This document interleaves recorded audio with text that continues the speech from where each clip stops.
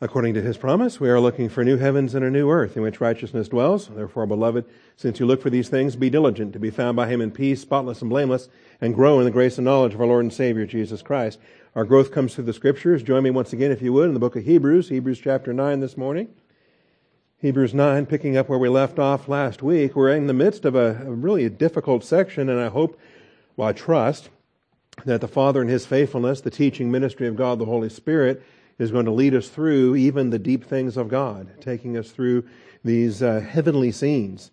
Our Savior went to heaven when he ascended after his work on the cross, and he took his blood and he cleansed the heavenly temple. We want to be clear on how this happened and why this happened and what the consequences are for us now that we operate in a cleansed heavenly temple, and the blessings we have in our Melchizedek priesthood in Christ to function in the Holy of Holies in the third heaven.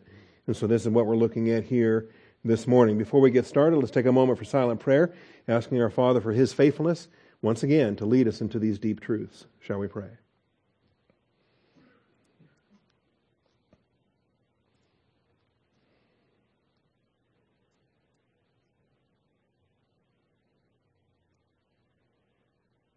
Almighty Father, we do come before you this morning, thankful for your grace and truth, rejoicing in the grace provision we have as brothers and sisters in Christ.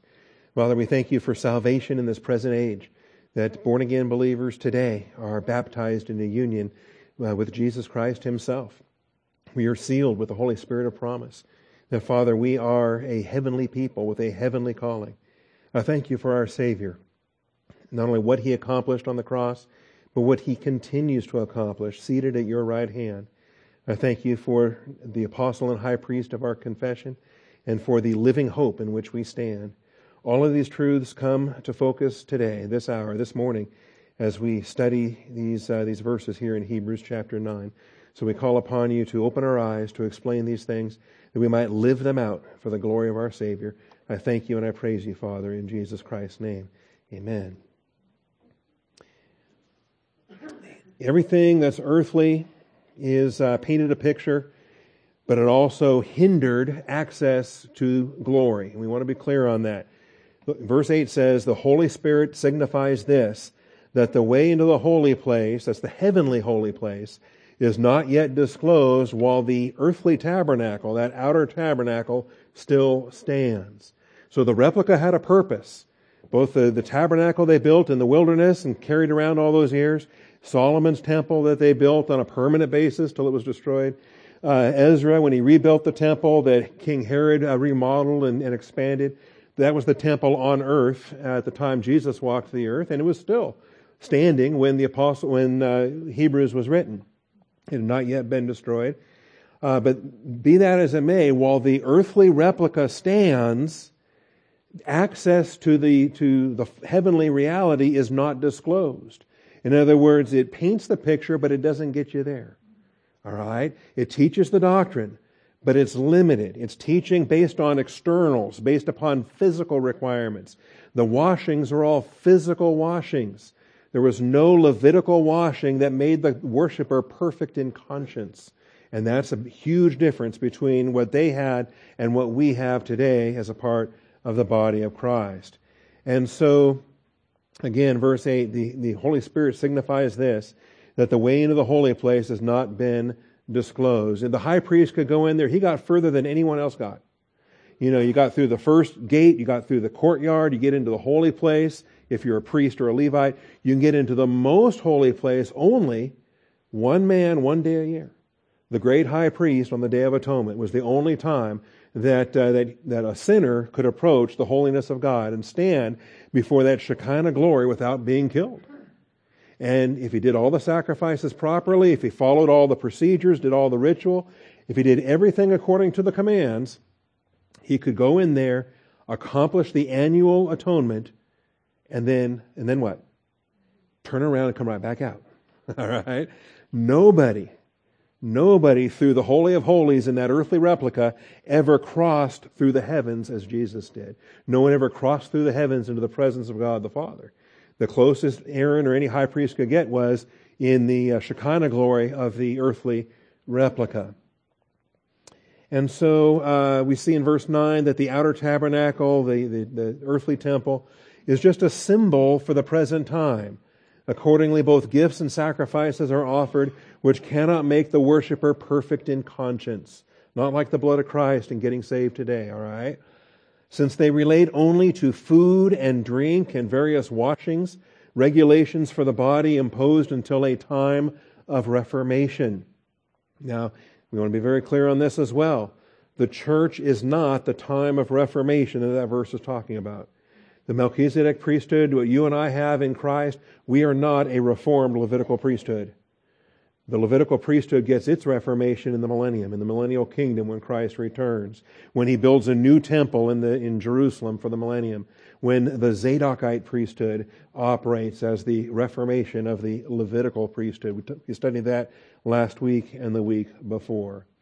Now where we are today, looking at heaven and looking at the cleansing, when Christ appeared as a high priest of the good things to come, notice, a high priest of things that aren't here yet, a high priest of the good things to come, he entered through the greater and more perfect tabernacle, not made with hands, that is to say, not of this creation.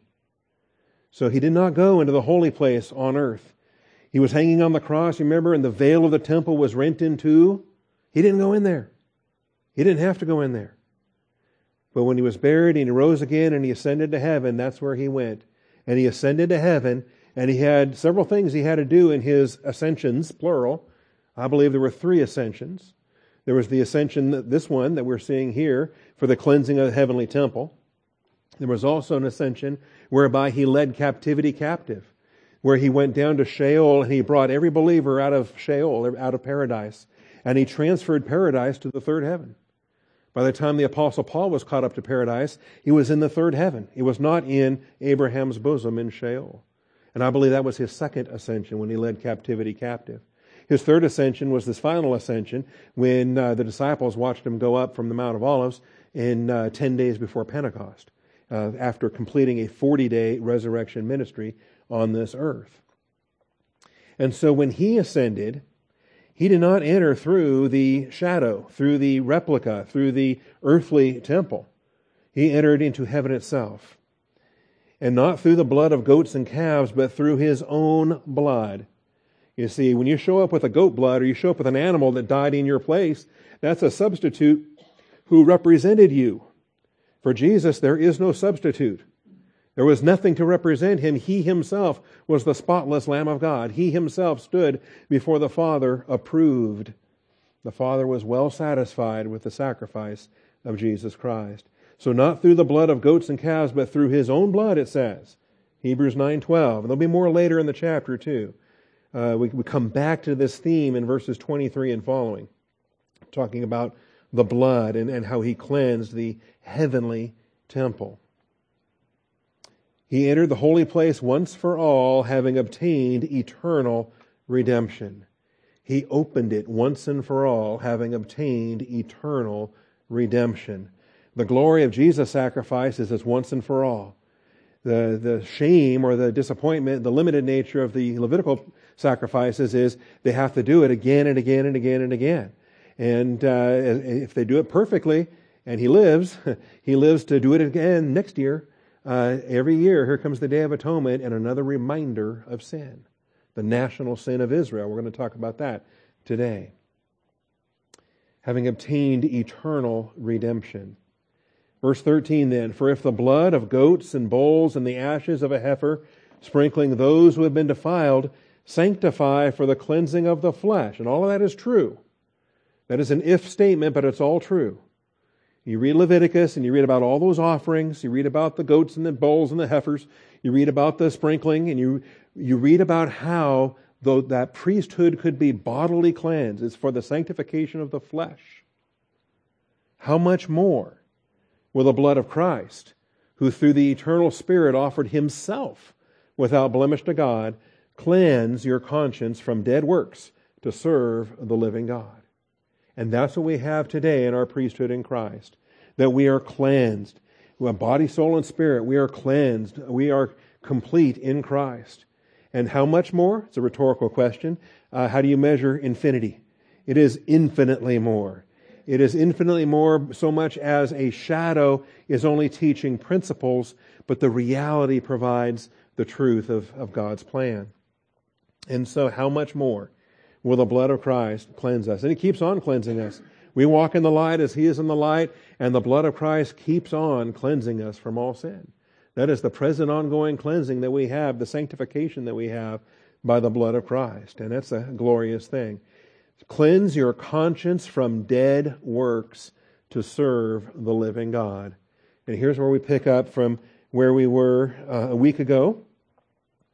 And I'll advance our slideshow to get caught up here, verses 13 and 14. Animal ritual provided a physical, shadow, momentary sanctification. Animal ritual provided a physical, shadow, momentary sanctification. So it served for the cleansing of the flesh. It left a physical people physically sanctified, physically able to function in their Levitical priesthood. They could participate in Passover, in Pentecost, in tabernacles, in the Feast of Trumpets. They could partake of the meals with the priests and the Levites. They could do all of the ritual observances that the Jewish people were given. And the animal ritual provided for that. Also, shadow sanctification, realizing that it's only shadow doctrine being communicated, it's not reality. There is shadow and there is substance. You and I function in the substance. The church age really has very little ritual. We're going to observe communion today, and between communion and baptism, we really have, those are the only two ordinances for the church age.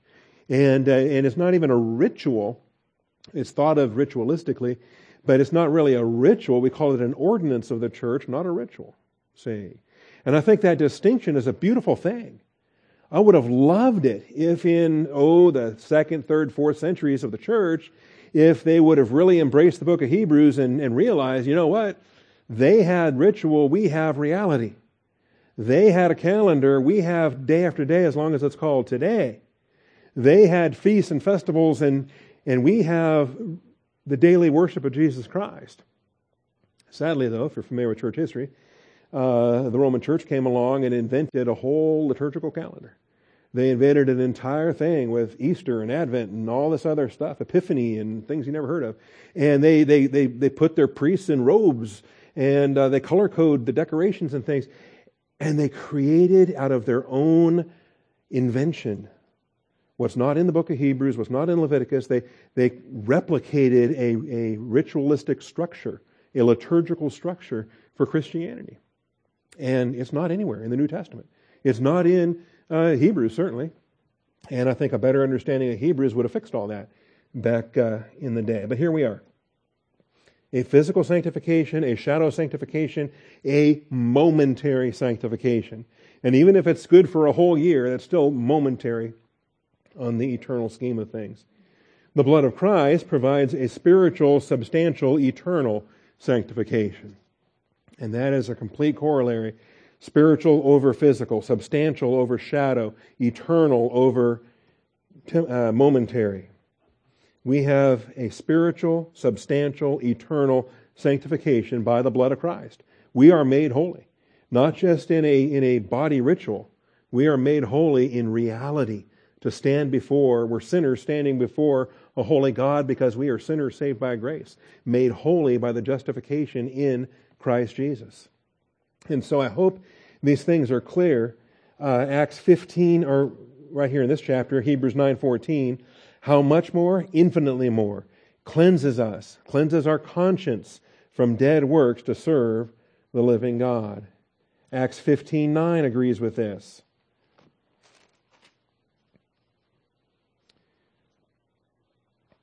Talking about Jews and Gentiles with no distinction.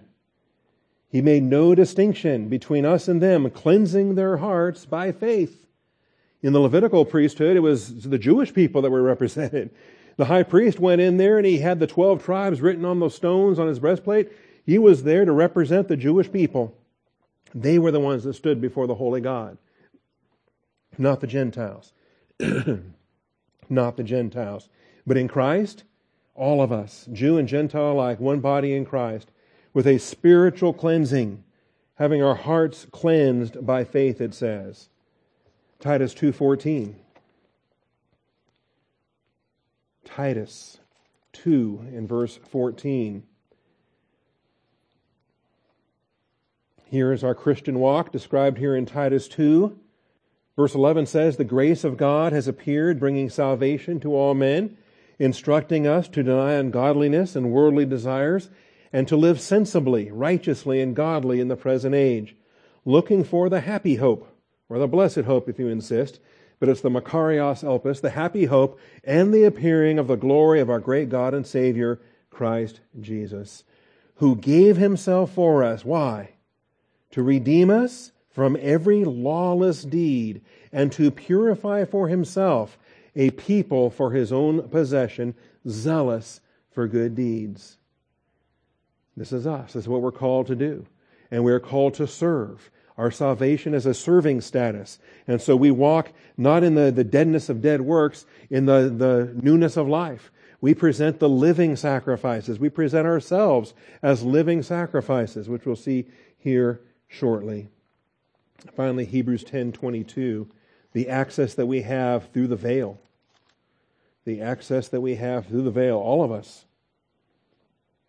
"Therefore, brethren, since we have confidence to enter the holy place by the blood of Jesus," that's all of us. We're not going into an earthly replica. We're going into the heavenly reality by the blood of Jesus, by a new and living way. We walk in that newness of life, that living way, as living sacrifices. A new and living way, which He inaugurated for us through the veil that is His flesh. And since we have a great priest over the house of God, let us draw near. And you'll notice spiritual, substantial, eternal sanctification. Our heart in full assurance of faith. Our heart sprinkled clean. Our bodies from an evil conscience, and our bodies washed with pure water. So we've got body and soul all sanctified here by the blood of Christ. And let us hold fast the confession of our hope without wavering, for He who promised is faithful. Not only do we enter, we got stuff to do once we're there. Think about it. The high priest, he entered, and then what did he do? Turned right around and came right back out. But we enter, and we've got an entire priestly function to engage in with Jesus Christ. We get to be intercessors one for another. We get to plead for our fallen world. We get to lift up kings and all who are in authority. We can have a powerful prayer ministry for politics, for our nation, for current events, having salt and light benefit to our nation, to our culture around us. And that's really what we get to here by the end of verse 14 then, the idea that we are living sacrifices for the living God. The living God takes no pleasure in dead works. The living God takes no pleasure in dead works. See, it's far more than just animal sacrifices being fulfilled in Christ. It's far more than just, well, those sacrifices died and we're living sacrifices. That's part of it. But beyond that, legal observance of the law itself. We're not under law, we're under grace. We want to be clear on this, that functioning under law, works under law are all dead works. You ever think about that? Because even if you're the best legalist ever in the history of legalists, you don't measure up. You will fail. All have sinned and fall short of the glory of God. Jesus is the only human that ever kept 100%, never sinned, fulfilled the law where we could not keep it. So the living God is well served by the bride of Christ and her living sacrifices. And I hope that from this study onward, having brought us through the book of Hebrews, I hope that the Lord Jesus Christ will equip this flock. This congregation is going to become a powerful congregation in our priestly ministry, in our living sacrifice, in our living walk. Romans 6:13 says we walk in that newness of life. Romans 6 and verse 13. Consider yourselves to be dead to sin, but alive to God in Christ Jesus. Do not let sin reign in your mortal body so that you obey its lusts. And this is so much bigger than just a moral homily, just a moral message. The preacher says, quit sinning so much, right? It's so much bigger than that. This is our living walk. This is our priesthood on display. We are worshiping God in our priesthood in this way. And it says, do not go on presenting the members of your body to sin as instruments of unrighteousness, but present yourselves to God. Remember, when Jesus appeared, he appeared as a high priest of the good things to come. When we appear as priests in Christ. And so we present ourselves. We stand before him. We enter within the veil and we present ourselves before him. And we're not here to sin. All right? We're here to bear fruit. We're here to worship. We're here to represent before our Father's throne of grace. Present yourselves to God as those alive from the dead, and your members as instruments of righteousness to God. Remember what Isaiah said in Isaiah chapter 6? Here I am, Lord. Right? Send me. That's us. All day, every day. Standing before God. And we get to go to a holy place that Isaiah couldn't imagine in his prophetic vision. We are standing in the holy place before the Father, and we present ourselves to him, our members, our body, as a living sacrifice. We are instruments of righteousness to God. And this is our blessing. Romans 12 follows up with Romans 6. Romans 12. I urge you, brethren, by the mercies of God. Let me stop right there. When you are putting somebody under a sacred oath, admonishing them, and you bring something to witness, like the mercies of God, this is worse than a command. This is actually an invocation whereby in this parakaleo exhortation, he is calling the mercies of God to bear witness. That becomes the collateral, if you will. Right? If you don't pay back your loan, you lose your collateral. If you don't fulfill this command, this exhortation, the collateral for this command is the mercies of God.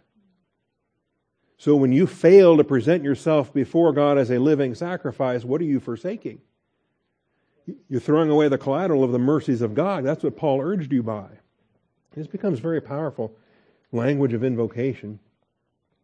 I urge you, brethren, by the mercies of God, to present your bodies a living and holy sacrifice, acceptable to God, which is your spiritual service of worship. You want a biblical definition of worship? Right there. Living your life according to the Word of God. Presenting your body daily for His service. Here I am, use me. All that I am, all that I have, all that I do is for the Father's good pleasure. That's my priestly worship. People confuse things that, going to a church and singing a song or raising your hands or getting an emotional feeling, and they call that worship. No. The Bible says your worship is presenting yourself to the Father as a living and holy sacrifice. And so here I am. Use me. A living and holy sacrifice acceptable to God. That's the sweet-smelling savor acceptable to God, which is your spiritual service of worship. And do not be conformed to this world, but be transformed by the renewing of your mind. The biggest obstacle to living out all this is believers that don't live in the Word of God. They're not being transformed. If you don't saturate your soul with doctrine, if you're not living in the Word of God, if you just visit it occasionally, well, what's that? See, I've been to Kiev 7 times or 8 times. I've visited quite often, I think. I've visited Kiev more than I visited other places. And I can find my way around a little bit. I might get kind of lost, but I'll work it out in time. I don't live there. That's the difference. Some people treat the Bible like Kiev. They visit every now and then. And it's been so long since the last time they were there, they really don't remember how to find some things. And that's the thing, because it's been so long since they've been in the Bible, they can't remember how to find some things. All right? But where you live constantly, year-round, all the time where you live, you ever get lost in your own house? I hope not. I can find the bathroom, I can find the refrigerator. I'm good. Okay? I can find my bedroom, I can find my office. I know every room of my house. Do you know your Bible's like that? Are you in the Word of God daily? Are you constantly in truth? Are you living in the Word of God? Is the Word of God living in you? I in you, and we saw the abiding in Christ, abiding in the vine last hour in John 15. All right. And so this renewal of your mind is critical. Without it, you will never prove what the will of God is, that which is good and acceptable and perfect. Without it, you will be conformed to this world. And I tell you, I know Christians that are just as worldly as unbelievers. Why? Because they're not in the Word of God. What do you expect? If you're not in the Word of God and you're not transformed, you're going to be just as worldly as an unbeliever in your mental attitude outlook. And so we see it here. 2 Corinthians 6:16. Another passage that addresses our temple status and the worship that we offer. Is why we have to be cautious in our associations, why we have to be careful related to being unequally yoked. Do not be bound together with unbelievers, all right? And that could be marriage. You don't want to marry an unbeliever, but it could also be a business partnership. It could be other associations whereby you find yourself bound and placed in a horrible spot where their worldly thinking is going to have consequences in your decision making. In any binding situation like that, any partnership like that is not acceptable in the will of God. What partnership have righteousness and lawlessness? What fellowship have light with darkness? What harmony has Christ with Belial? What has a believer in common with an unbeliever? Or what agreement has the temple of God with idols? Now this brings the whole metaphor around to where we are now in Christ. The fact that He is the apostle and high priest of our confession. That we are believer priests in the church age. And the whole body of Christ as a corporate structure is being built into this temple. What agreement has the temple of God with idols? For we are the temple of the living God. That's us. The Jewish people today are lamenting the fact that their temple's been destroyed for 2,000 years. They want to build a new one. They're ready to build a new one. And prophecy tells us they will build a new one. In fact, there's 2 future temples coming up. One that they're going to build in unbelief that Antichrist will defile. That's going to get destroyed. And then a better one that's going to be built by Jesus Himself for His millennial kingdom. There are 2 future Jewish temples that will be built. Neither of those, though, is us. We're the body of Christ. We are the Melchizedek priesthood temple of the living God. And here it's described. For we are the temple of the living God, just as God said, I will dwell among them and walk among them. I will be their God and they will be my people. This is our application in the body of Christ. So we are the bride of Christ, the body of Christ. We bring living sacrifices, which is suitable to bring as members of this temple. Galatians 2:19. Galatians 2:19. Paul says, for through the law I died to the law that I might live to God. Understand what that is? I think there's too many Christians, they're not taught. I think it's legalism that creeps in through poor Bible teaching. And what ends up happening, they think that if they can just become better legalists, they'll be better Christians and God will be happier with them. What they need to do is die to the law and live to God. What they need to do is embrace grace and what the living sacrifices are all about. And quit trying to do things in their own power, in their own human effort. As we saw last hour, I can do all things through Christ who strengthens me. Not in my power, not in my human effort, and not impressing God with all the great things I can do. It's what God does in and through me for His good pleasure. And so through the law, I died to the law so that I might live to God. I have been crucified with Christ. It is no longer I who live, but Christ lives in me. Don't you just love this verse? Galatians 2:20, my mother's favorite verse. The life which I now live in the flesh, I live by faith in the Son of God who loved me and gave Himself up for me. This is what we're doing here, walking in the newness of life. It's Christ in us. The life that we now live is Christ in us. Hebrews 3:12. Hebrews 3:12. Again, living sacrifices with a cleansed conscience. Take care, brethren. Remember this warning? Take care, brethren, that there not be in any one of you an evil, unbelieving heart that falls away from who? From the living God. We serve the living God. That's what our priesthood is all about. And so we don't want to stand before the living God and hand Him our dead works. He will not be pleased with that any more than He accepted Cain and Cain's vegetables. All right? We have to stand before Him as living sacrifices.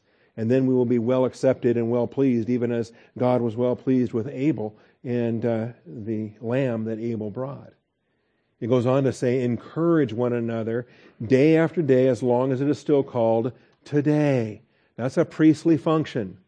That's a priestly function when you see it not only here, but also in chapter 10. It's a priestly function. What we do as we minister before the Father is we are encouraging one another. We become our own goad. We become our own support structure in this priesthood. But take care lest there be in any one of you an evil, unbelieving heart.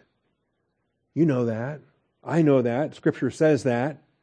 Is there a sin anywhere that an unbeliever can do and a believer can't do?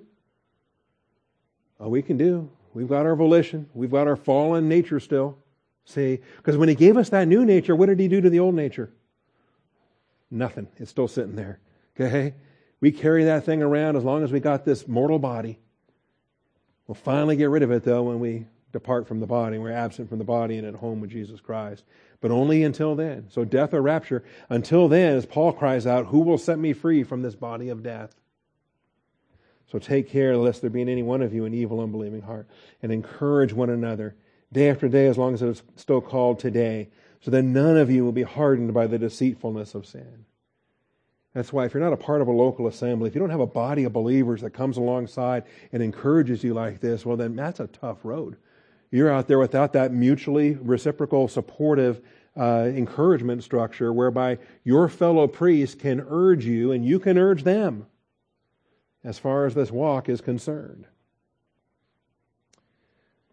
Chapter 10 and verse 31, we saw a little bit ago. We can look at it again.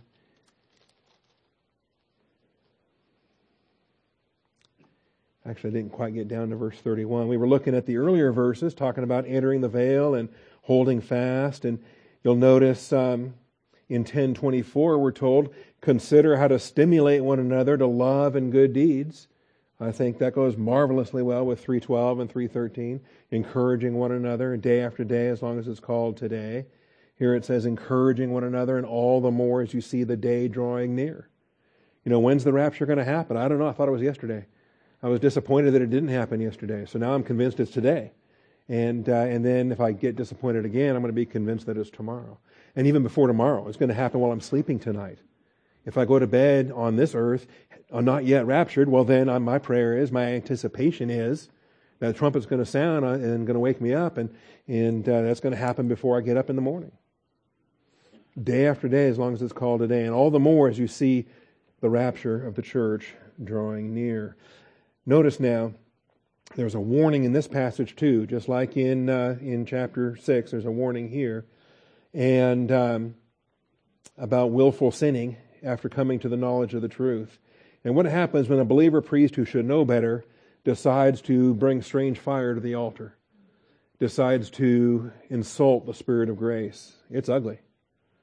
All right? And as it talks about here, trampling underfoot the Son of God in verse 29, regarding as unclean the blood of the covenant by which He was sanctified, insulting the Spirit of grace. You want to be a carnal believer? I don't. Not for a moment, not longer. I mean, when I get convicted, I'm confessing and getting back in fellowship again. Keep short accounts every time. I'm not going to insult the Spirit of grace by living in prolonged carnality. For the living God is the God who said, vengeance is mine, I will repay, and the Lord will judge His people. It is a terrifying thing to fall into the hands of who? The living God.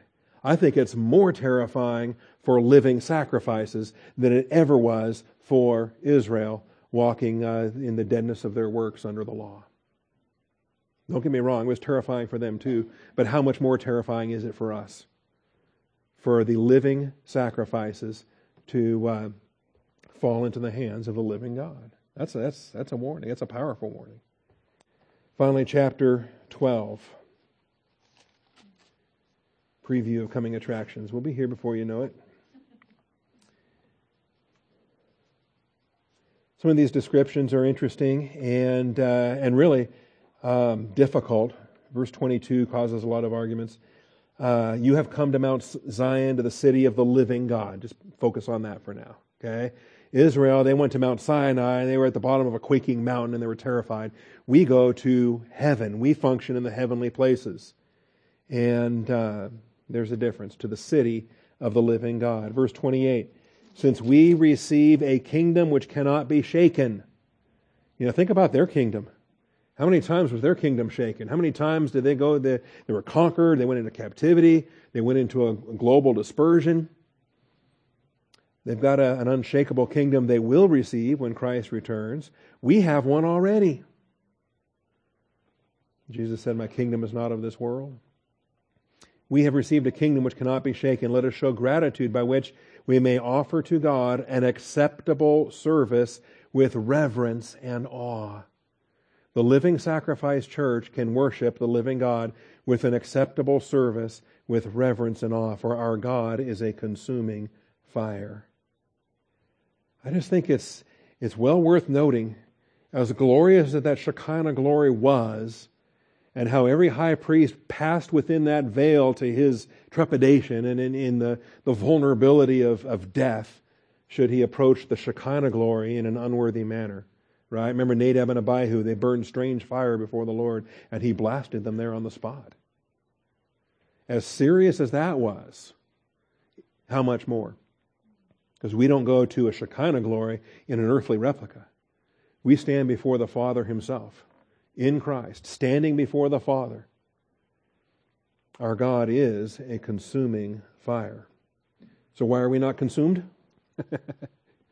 Well, it's part of what we're going to be learning here in chapters 9, 10, 11, and 12. It's the position we have in Christ. It's the new creation that we have. We are already the new creation in Christ. The heavens and earth are going to be consumed by fire. New heavens and new earth will be created.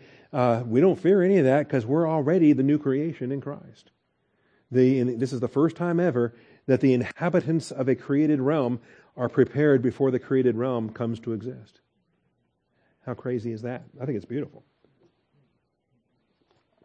You ever think about that? He made the oceans, then he put fish in there. Made the sky, here's some birds. Dry land, animals. I think he did the same thing with angels. He created the heavens and then populated them with a heavenly host. Made the angels.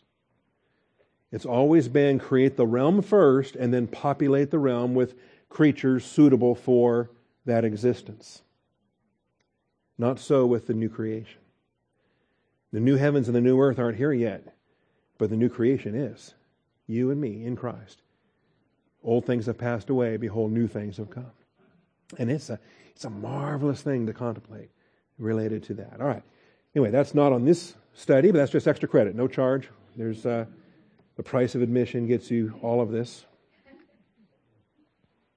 The living God. The living God. All right. And so, verse 15. Hebrews 9:15.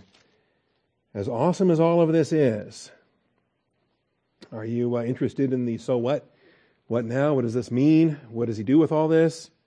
So how much more? The blood of Christ has cleansed your conscience from dead works to serve the living God. The finished work of Jesus Christ on the cross. He said, Tetelestai, it is finished. He had finished the Father's work. And what did that do? What was he able to do on that basis? He cleansed the heavenly temple. He presented himself as a high priest of the good things to come. And he cleansed you. He cleansed you and me. The body of Christ in the church age. And now he has not just the head of the church, but the body. Not just the one high priest, but the entire priesthood united with Christ. An entire priesthood now that is the living sacrifice, cleansed conscience, servants of the living God. And so for this reason, as the high priest with a cleansed priesthood, he is also the mediator of a new covenant. All right, so now once again, we got to touch upon this new covenant. For this reason, he is the mediator of a new covenant. And it goes on to say, so that since a death has taken place for the redemption of the transgressions committed under the first covenant, those who have been called may receive the promise of the eternal inheritance. All right, there's a lot to unpack in this verse. But understand what this verse is advancing the story. This verse is advancing the content, the doctrinal material. It's not rehashing. It's not recapping. It's not restating. Verse 15 is different than verses 13 and 14. But it builds on it. It takes it beyond. And so, yes, He cleansed the temple. Yes, He sanctified us. Yes, He's done all of that. Beyond which, now, He is also the mediator of a new covenant. All right? Which we will see happen after Armageddon. We will see happen in the second advent of Jesus Christ, when He returns, when He brings the kingdom from heaven, when He takes His seat on the throne of David in Jerusalem, when Israel is brought into their kingdom, then He will place them under the new covenant. Not before. Not now. Certainly not now. Israel is still in unbelief right now. All right. So for this reason, He's the mediator of a new covenant. Now, we want to understand some things, and I think we're going to be real short on time today because of circumstances in Communion Sunday. So let me introduce it, and then we'll have next week to really hammer this through. Because we've studied it before. We've studied it in earlier chapters, and we've been very clear. The new covenant from Jeremiah 31:31 is not with the church. It's with the house of Israel and the house of Judah. And it comes about after these things. It can't come about until the great tribulation humbles Israel, right? That until they go through tribulation, they're not prepared for the kingdom. And so these things become necessary. Something else that becomes necessary is all those Old Testament believers need to be justified. They need to be justified, and Mosaic law didn't do it. But the death of Christ did. And so the death of Christ is going to bring them to a place where they can enter the kingdom. That's the study here, and that's introduced here in verse 15. All right. Israel as a redeemed nation stood in a broken relationship to their Redeemer. Understand, that's Israel's status when the author of Hebrews is writing this text. That's Israel's status today. Israel as a redeemed nation. Remember, God brought them out of Egypt. The Red Sea parted, they walked through. The Red Sea came crashing down behind them, and they've never gone back. All right? The nation is redeemed. Just like your salvation. You can't lose your salvation. It's a one-way door out of darkness into light. Israel is a redeemed people. Even when they're walking in unbelief, they continue to be a redeemed people walking in unbelief. Like we were warned about in Hebrews 3. So Israel as a redeemed nation stood in a broken relationship to their Redeemer. Having broken the covenant they were placed under as a redeemed nation. All right, so just contemplate these things. I'm introducing it, and it gets into some deep realms, but you're going to have 7 days to think about it now before we come back next week. But understand, as a nation, they are a redeemed nation. They're the only covenant nation on this earth. They are God's nation in the midst of all the Gentiles. And yet they're standing in a broken relationship. My covenant which they broke. And I'll save Exodus for next week, but just Jeremiah 31, notice, 31 and 32. Isaiah, Jeremiah, here we go. If you get to Lamentations, you've gone too far. Jeremiah 31 and 32. Behold, days are coming, declares the Lord, when I will make a new covenant with the house of Israel, with the house of Judah. Church has no part of that. It's Israel. Not like the covenant which I made with their fathers. Again, that's Israel. On the day when I took them by the hand to bring them out of the land of Egypt. Again, that's Israel. He didn't bring the church fathers out of Egypt. He didn't make a covenant with the church fathers. He made a covenant with Israel. They were the covenant nation. But now they're in a broken relationship. Because see what else it says here in verse 32. The day I took them by the hand to bring them out of the land of Egypt, my covenant which they broke, although I was a husband to them, declares the Lord. It's a broken covenant. So what's going to fix that? How is it that they're going to make it into the kingdom being party to this broken covenant? Responsible for breaking it. And so the consequences of that, the Levitical consequences of that are judgment. Judgment, dispersion, national discipline. Because remember, with the Mosaic Law was very conditional. Obey me and these good things are happening, and disobey me and these bad things are happening. They got to recite the blessings and the cursings on these mountains side by side, 6 tribes here, 6 tribes there. And if the Levitical priesthood is going to get them into the millennial kingdom, well then they've got a big problem because they're under the curses. They've violated that covenant. They are guilty as charged. And so thankfully now, by virtue of what our Savior accomplished on the cross, do you know how many things He did on that cross? He did so many things. All right? Because clearly, He paid for your sins so you can have eternal life. Isn't that a great thing? All right? But don't think for a minute that's the only thing He was doing there. He also had a corporate function related to the Jewish people. He also had a redemptive function pertaining to a broken covenant. All right, which is what this verse, Hebrews 9:15, is talking about. My covenant which they broke. Verse 33 says, but this is the covenant which I will make with the house of Israel after those days, declares the Lord. All right, and so this then brings in all of the context of Jeremiah and the tribulation and all the things, the time of Jacob's trouble, all of the issues there related to God's dealing with the Jewish nation. See, dealings, by the way, that are on hold for now. Presently, the whole program for Israel is on hold while He calls out a bride for His Son. The church age is a parenthesis in God's plan for the Jewish people. Today, if a Jewish person gets saved, they're ushered into the body of Christ. They become a church age believer priest like you and me. And they're going to go with us in the rapture. Only after the rapture, then, will God resume His dealings with the corporate nation of Israel. And then He'll begin to administer His wrath and His discipline upon them in the age of tribulation. Because that's what it's going to take to prepare that generation for the coming of Christ. All right. We're going to have to close here. These issues are significant and they're substantial, and I hope when you come back next week that you're going to really put your thinking caps on and be prepared for what happens to a nation, a covenant nation who's in violation of their treaty, of their covenant. And what's then the consequences of violating that covenant? Say, well, the only thing they can hope for is wrath. But Jesus accepts the wrath, and He provides now a new covenant. Okay? That becomes significant. Father, I thank You for this morning, and I thank You for Your truth. And Father, You're bringing us into some very deep realms in which, honestly, Father, good men have disagreed over the years, and faithful men. Louis Barry Schaeffer thought there were 2 new covenants, one for Israel and one for the church. And put that in his theology, Father. And we realize he had reasons for that, and there's much to be said for that, but also much to be said against that, and we handle it differently.